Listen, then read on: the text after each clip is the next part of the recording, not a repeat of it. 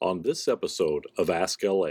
Learning the business of landscape architecture takes a little bit of a learning curve, and the faster you go through that curve, the easier things get. The Ask LA podcast is brought to you by the American Society of Landscape Architects. Produced by the ASLA Emerging Professionals Committee, each episode is geared to provide information and insight into the profession of landscape architecture for students and emerging professionals. On this episode of Ask LA, we continue our conversation with Pablo Massari of EDSA in Fort Lauderdale, Florida. Join us as we discuss Pablo's role at EDSA, as well as how he continues to improve himself throughout his career. I'm your host, Daniel Martin. Let's dive in. So besides, working on planning, building healthy environments for people, getting them outdoors, how else can landscape architects make a difference in the world? What kind of powers do we have to see change happen?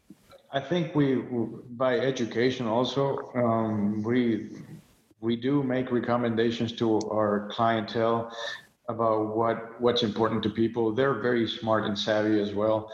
I think beyond just public open space, I think there are other aspects of wellness and a healthier life that we're now starting to witness or understand the importance of it, and that is what we put on our tables and where that food comes from. And I think we have an impact on that because we can advocate for that on our planning, on our projects. I'm not sure that every project we do that has a certain scale has to have its own agriculture component, but it is important that as a group, right, as a group of professionals, we understand the importance of it. We've witnessed how a slight disruption in one member of the chain of food distribution in this country can affect the whole country, right? Right. And very rapidly. It only took hours or a couple of days, and we were all in the same boat. And these things were kind of produced. Farms were all over the country, and yet it affected all of us. So that is important. Then there are other issues like climate, change, rising waters, sea levels here in South Florida, New Orleans, New York, all the coastal cities that are densely populated. We need to look at that, and we have an influence on how that is assessed and how is that being dealt with. There's multiple issues. I think migration, we're witnessing probably the strongest migration from urban, suburban and rural areas to urban environments. So knowing how that is going to affect our daily lives and how we respond to that. I think landscape architects are so well equipped to come up with the right solutions and being able to bring consensus to the table. I think we're good at that as well because we're a bridge profession. Exactly. What do you see as the biggest obstacles for landscape architects to be able to do these things and to make people aware that they can do these things? I think we are, I might have touched on that slightly on that last point. I think we're going to have to become a little bit of architects and engineers as well, if we're going to be well equipped to deal with these issues.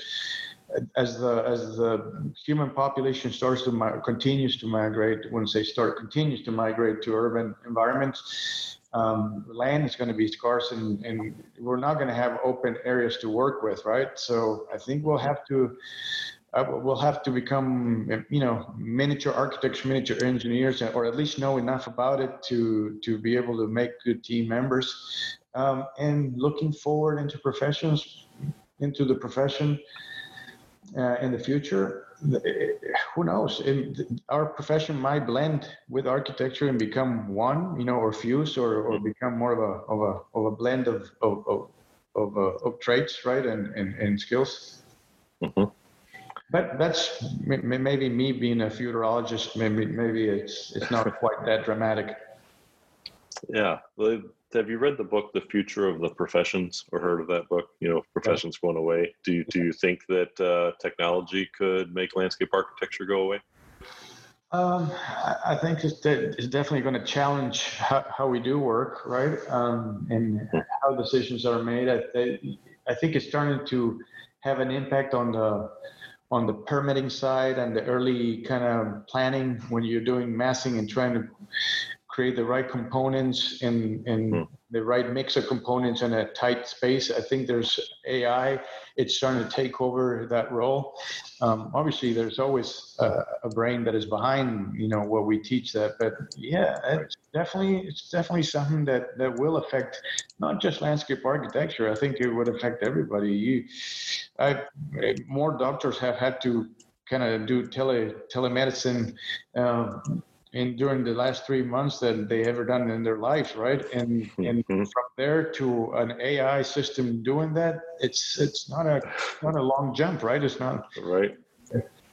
Yeah, a little frightening, but good in many ways, not good in many ways. It depends on like looking back, travel agents. They're probably one of the most famous professions that just kind of went away. They still exist, but it's all so easy to just do on your own now. Correct.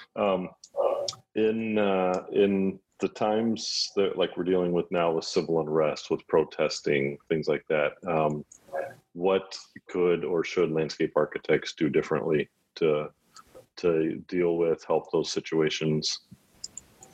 Not sure that the profession itself needs to do anything different, other than we can make ourselves more prominent. We can expose ourselves better at earlier stages of people's lives. I do feel that we've always kind of fought for diversity and inclusiveness in this environment, in this office, but I've done enough traveling to universities to notice what is obvious, that our school classrooms and studios, they're not as diverse, especially when it comes to African American population. And I'm not sure I know why that is, but the way we hired, it's pretty much a reflection of what's coming from the universities, right? And I see that it's kind of, I'm not sure if it's unique to our profession, but it's definitely something very evident.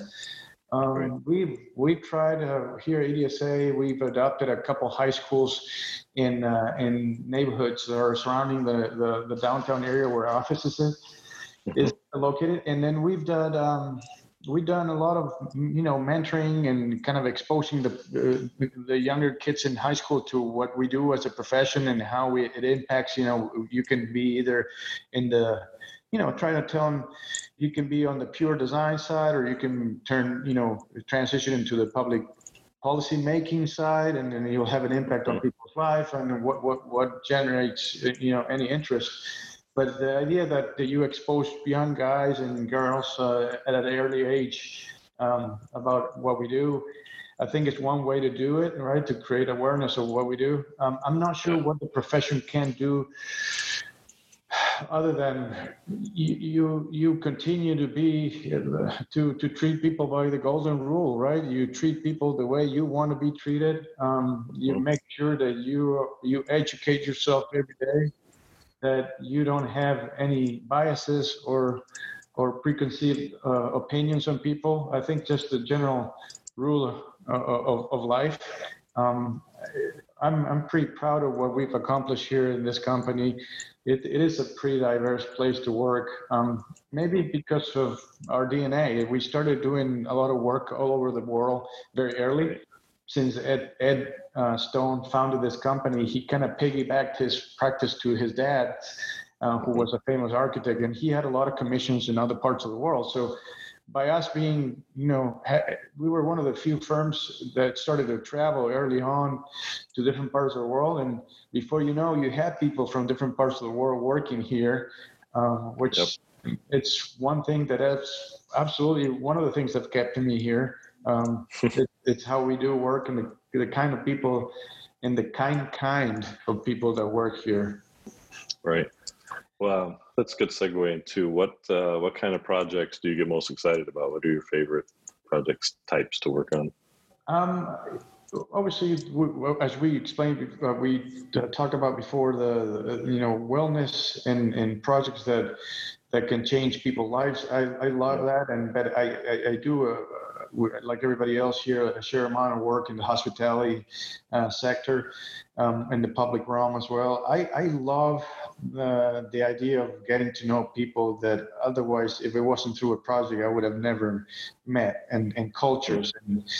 And I think that's my biggest takeaway from my practice here is the diversity of people that I've met with and made friends with, and those projects are the ones that really excite me. If you twist my arm and ask me what's my favorite project, it'll be hard because it's like choosing from your favorite, kid, right? And your family. Right. They're all special, and you love them all. Projects are the same way, but those who have kind of allowed me to make very strong bonds with people in different cultures, I love those. What are a few places that you've worked that really stand out as favorites? I've and they've taught me different things, right? Early on, when we started working in the Middle East, it helped me to understand the Middle East and maybe get rid of some preconceived ideas that I might have had. And I've always loved going back to, South America and Latin America. It feels that that's an easy way to reconnect with my roots.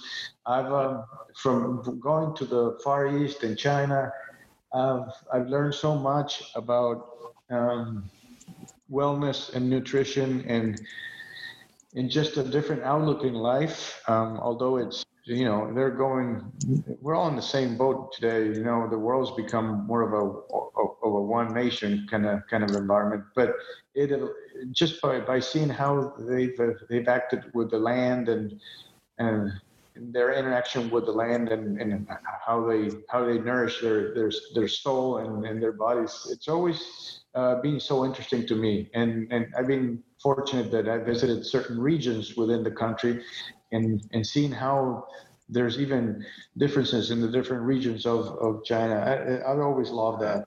Yeah. How do you continually improve yourself and educate yourself so that you don't get stagnant and you're growing all the time? I think you need to have a curious mind, right?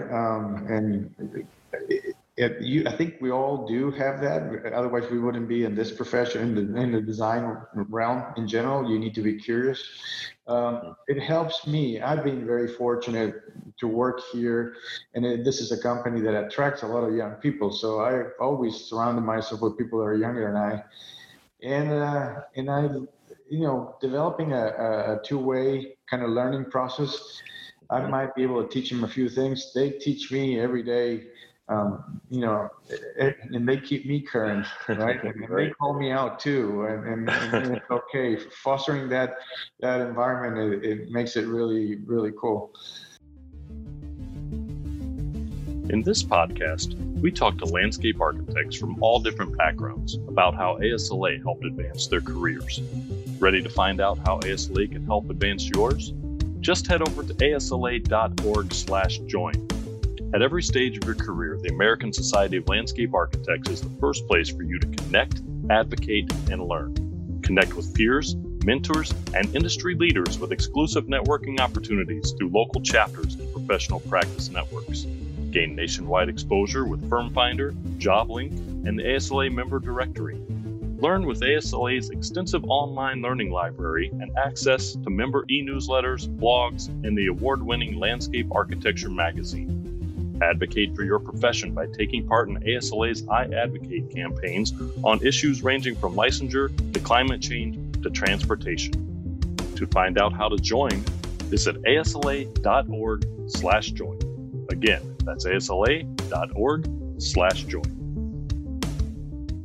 What kind of advice do you like to offer to students and young professionals, things that maybe you wish you would have known at that age? Yeah. I think first of all, have passion for this. This is a profession that is rewarding in different ways that other professions are. So be passionate about it, and you have to have that fire in your belly. If not, you might struggle. Some people might find it comfortable. I think you need to have passion for this, and be open to learning new things every day. Also, I think one of the biggest struggles is that we are mentored and taught and instructed in how to design and resolve issues and problems. But the one thing that is always lacking in our education is the business side of it, right? And I think that's the biggest roadblock for all of us. It's learning the business of landscape architecture. It takes a little bit of a learning curve, and the faster you go through that curve, the easier things get. And sometimes it's not an easy learning curve. So knowing how to operate a business, how to run a business, and also how your client's business works, right? Knowing your client's business is almost as important as knowing how to design. Because you learn what's important to them, and that helps you figure out what they're looking for and what they need. Yeah, when you're focused on certain market sectors, you really, through a lot of through experience and trial and errors, you become pretty okay at some things. And I think clients start to recognize that, and they value that. They see you more as a partner than just as a consultant, because they know that you're doing certain things because it affects their business and it improves their business, and you'll be surprised how much they appreciate that. Whatever that sector is, I'm not speaking of one sector specifically. I think but you need to learn who your client is and what is it that they do, and worry more about making them successful than I think you being successful is a byproduct of them being successful. Right. Yeah. So they would see, instead of, okay, here's this designer coming in, just pushing their idea, maybe not even understanding, where we're coming from. But if you understand their business, you're a partner with them, when it's time for you to push that idea that may be outside of their envelope, they're more willing to accept. There's a little more teeth there. Yeah. Yeah, that's great advice. So you mentioned business acumen. Do you think that the schools teach enough business in landscape architecture, or should they teach any business, or just focus on design? I think maybe sometimes they get one class on business structure or something like that. Yeah, I think it's always, it doesn't matter how much you throw at people, it's always going to be deficient, because of the business environment is very complex. But the more schools can do, the better. Or even students themselves, if they can, in the elective, in the process of electing some classes, they can get themselves immersed in some general business classes and education. I think it would help. And then you were mentioning before the internship, even through the early years, if you are lucky enough to land an internship that allows you to understand somebody's business, and even if it's a small kind of design built residential, few people, environment, but you'll be able to learn there really quickly what's important and how you deal with certain business decisions or issues. Right. It would be great if people could get exposed earlier on. Yeah.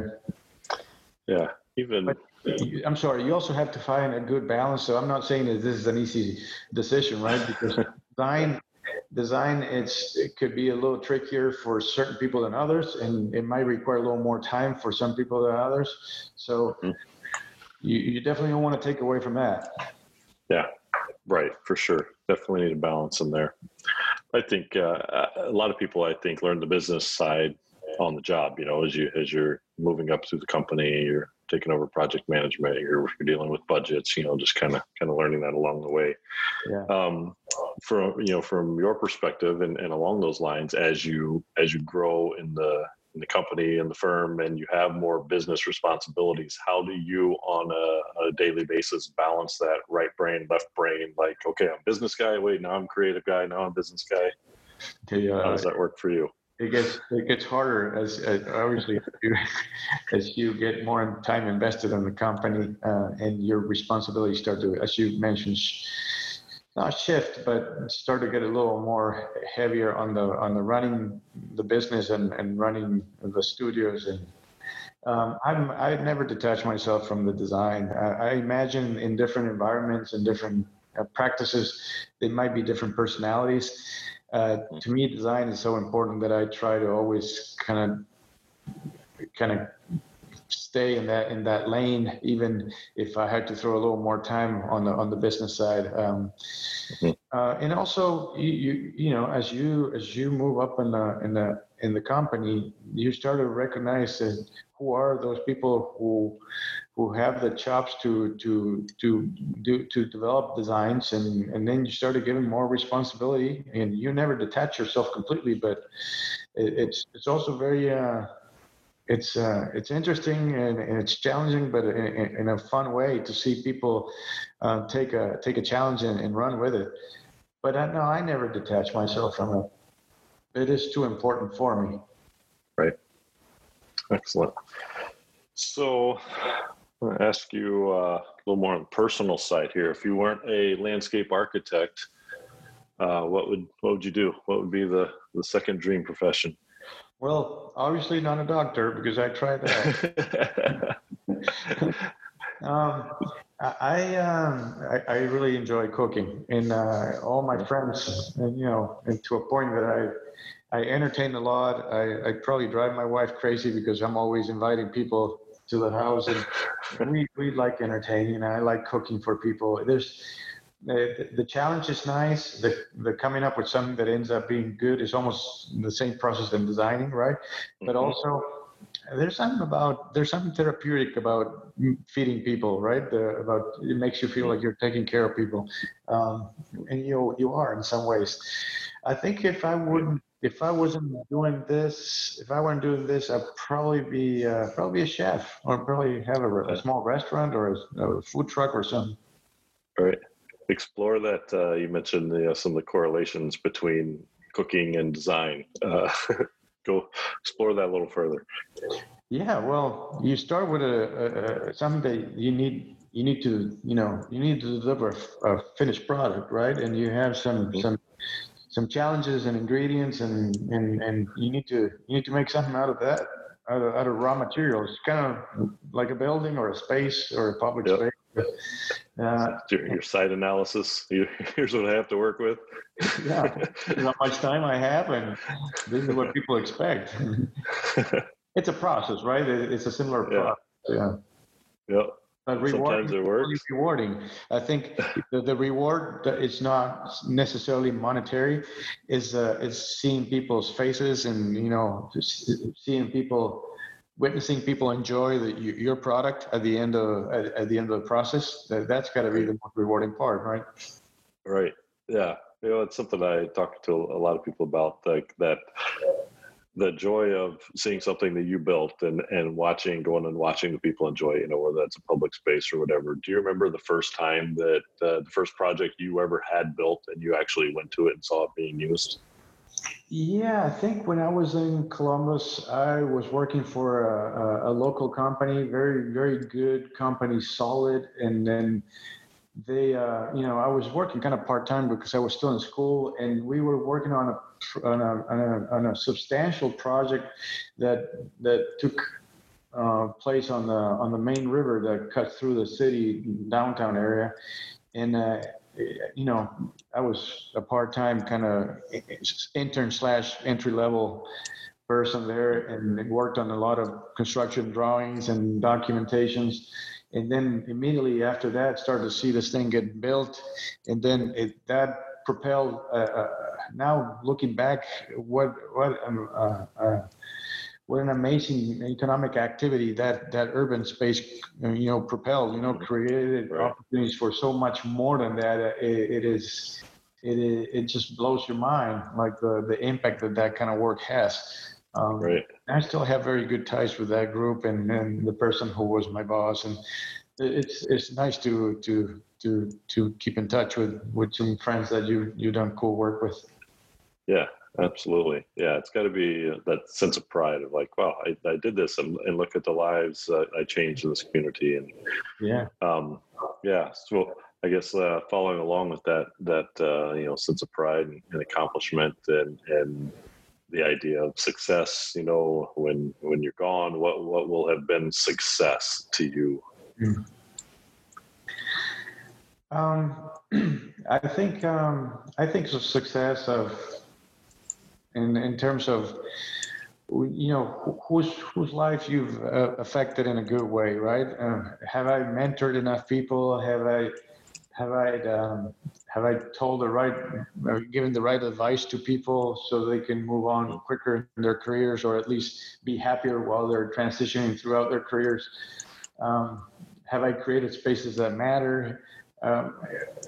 I think that to me that and ultimately I'm a husband and a father, so what legacy I leave to them, it's I think it's the ultimate test, right? It's, have you done a good job so people think you're a good person and you left a good footprint in this world?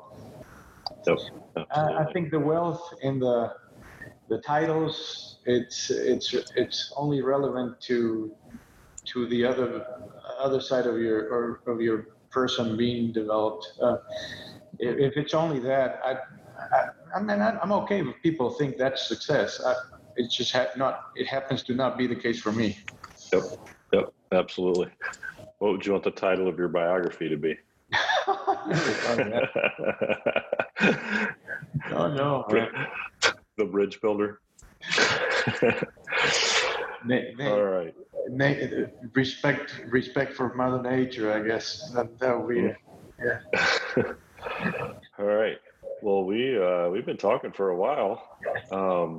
I want to give you one last opportunity to, I guess, any comments, anything we didn't cover you want to talk about, or any advice maybe for students, emerging professionals, other than what we've talked about related to they're graduating in economic uncertainty times.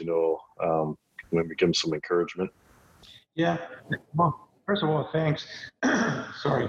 Thank you for the opportunity. This has been really cool. I hope that by the time this becomes available to people, we're in a post-COVID maybe environment, or starting to transition out of it. I am very optimistic that with really smart people and heavy investment being dedicated to solving this problem, that we'll be in a better place. I'm really optimistic. I think one tends to get bogged down by the daily news, and they all seem pretty grim. But I do believe that when you put such smart group of people with enough funding to work on a cause like this, we'll come out of this really quick. And if that's the case, the recovery will be equally speedy. And so I would say to people who are maybe in school or kind of about to graduate, just hang in there. Don't get too desperate. There are plenty of opportunities in life. And if the opportunities come 6 months after you graduate or a year after graduate, it's not the end of the world, really. Take it from somebody who went to grad school and then architecture and then or med school, then grad school. So my life has not been a straight line either. So don't get desperate. Things will happen. But I would like to give young people advice. When you do have the opportunities, take that job and look at the place that it's going to mentor you really and teach you how to be a better landscape architect, right? I know most young people come out of school with some pretty heavy financial burdens, and it is unfortunate that that's the system that way. But today, don't just settle on a monetary compensation, as that could be short-lived. Really look for the places where they're going to teach you how to be a better person, a better landscape architect. and have a passion for this. I always have a motto here in the office, bring me somebody with passion, we can teach them anything else. Pablo, thank you so much for your time today and all of your words of wisdom and encouragement for our audience. I'm sure that they're all going to get a lot out of that that will help them through this time and through their entire career. So thank you so much for joining us. Well, thank you, Daniel, for the opportunity. And anybody who listens to this, feel free to connect with us through our website or our multiple social media platforms. And I'll be happy to answer any other questions that anybody might have. And thanks again. Thanks for joining us for this episode of Ask LA. Be sure to subscribe to the Ask LA podcast on iTunes, Google, or your podcast service of choice to catch every episode. For more information about the great work of the American Society of Landscape Architects, check out asla.org.